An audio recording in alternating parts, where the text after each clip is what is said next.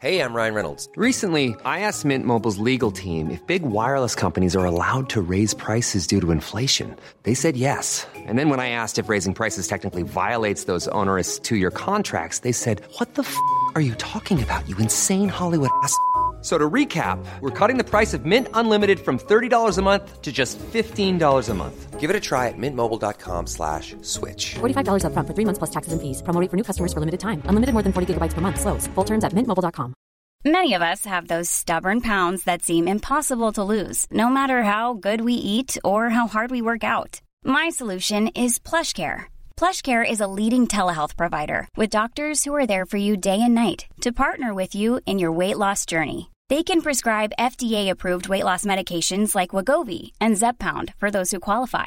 Plus, they accept most insurance plans. To get started, visit plushcare.com/weightloss. That's plushcare.com/weightloss.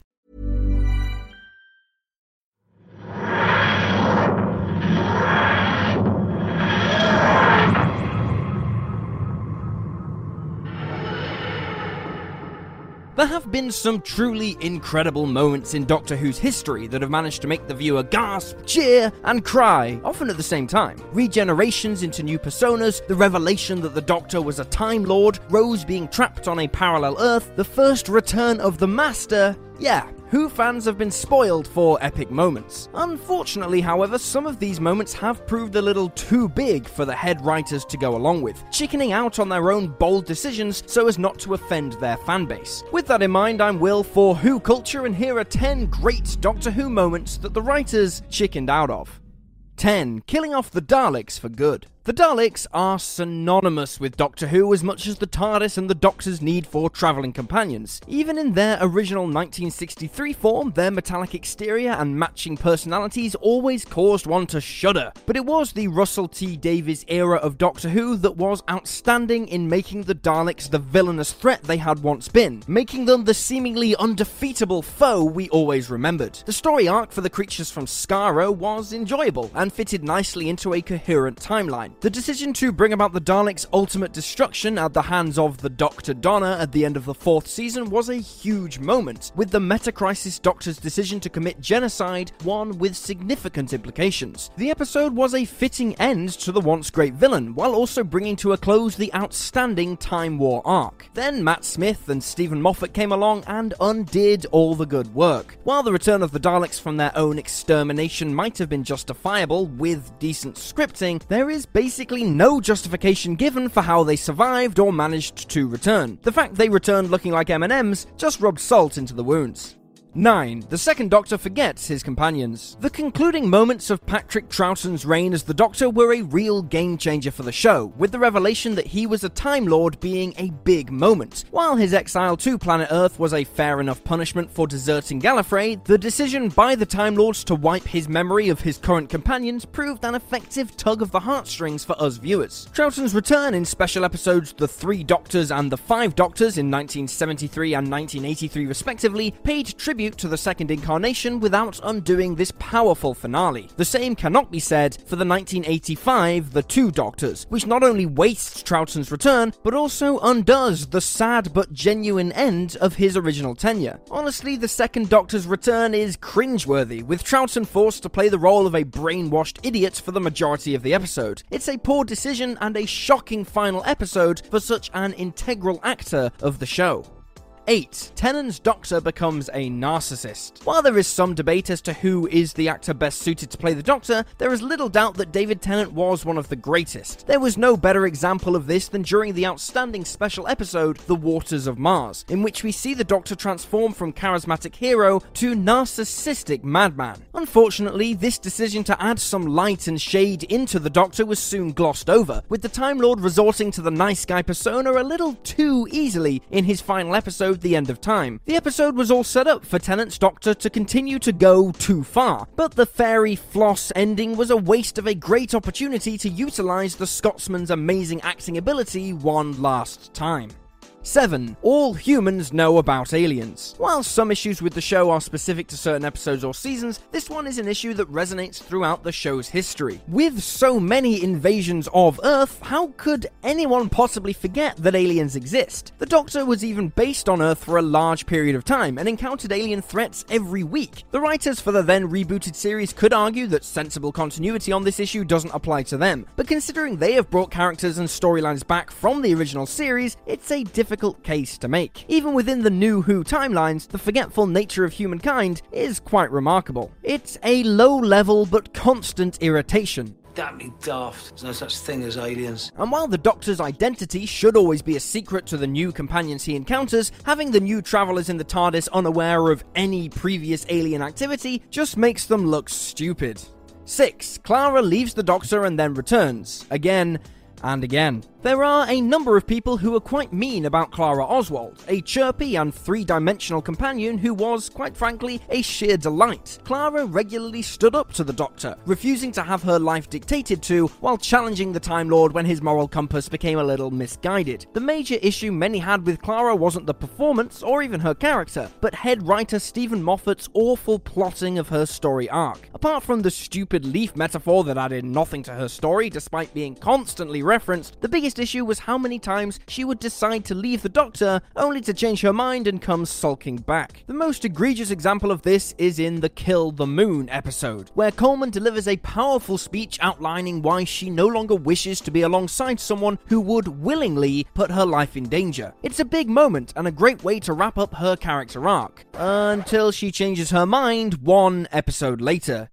5. The Master actually dying. This one is another repeat offender, although some showrunners have at least tried to explain how this hasn't actually occurred. The Master has always been a great adversary for our heroic but flawed frontman, but the continual fake-outs of them dying has only managed to cheapen their character and threat level overall. His reappearance in the David Tennant episode Utopia was brilliantly handled, but his death at the end of the 3-part finale looked final. His reincarnation for the finale of the Tennant era was a little far-fetched, and while John Sim was great as always, the constant rebirths of the villain were already becoming tired. The continuing deaths and subsequent returns have only managed to cheapen any impact the Master has, with the writers inadvertently turning the character into a parody.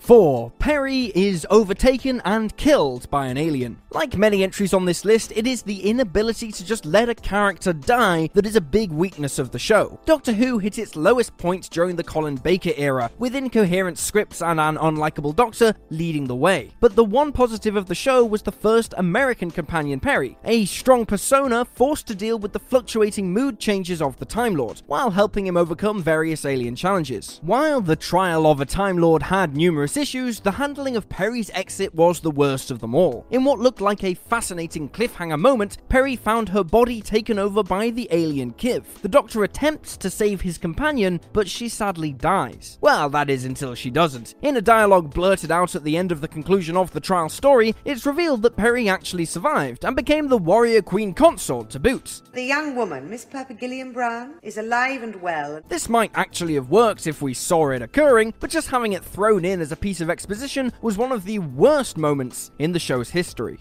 3. Bill turning into a Cyberman. Of all the heart-wrenching moments in the show's history, the moment when companion Bill Potts realizes she has been converted into a Cyberman is utterly shocking. By far the best part of Series 10, Pearl Mackie brought life to the character of Bill in spite of her being relatively underdeveloped, something that could have failed in other hands. In the first episode of the 2-part finale for the Capaldi reign, the seemingly impossible happens when Bill receives fatal wounds, but she is instead turned into a prototype for the epic Doctor Who villain, a Cyberman, a fate quite literally worse than death. But in a weak piece of writing from showrunner Stephen Moffat, Bill's fate is retconned by the conclusion of the second part of the finale. While keeping her alive was poor enough, the manner in which she remains alive is a travesty for such a likable character, by turning into water or rocket fuel or something. Even this conclusion is largely retconned in a future episode, with the memories of Bill popping by to say goodbye to Capaldi's Doctor in the 2017 Christmas special. 2. Clara's death. The actual death of Clara in Face the Raven is well executed, with Clara becoming a little too clever for her own good, despite pure intentions, before being executed by the Raven. Not only was Clara's death a clever and fitting farewell to the character, it was also a brilliant insight into the grieving process, and an illuminating exploration of the meaning of life. At least it was, until Moffat undoes all his good work. The following episode, Heaven Sent, is one of the greatest Who episodes of all time, and it's so because it deals with the Doctor coming to terms with the loss of his friend. That is until Clara turns up the following week in a TARDIS that looks like a restaurant before seemingly living as long as she wants, despite having no heartbeat. It's a bonkers and heartless conclusion for the character that criminally undoes all the good work of the previous 2 episodes.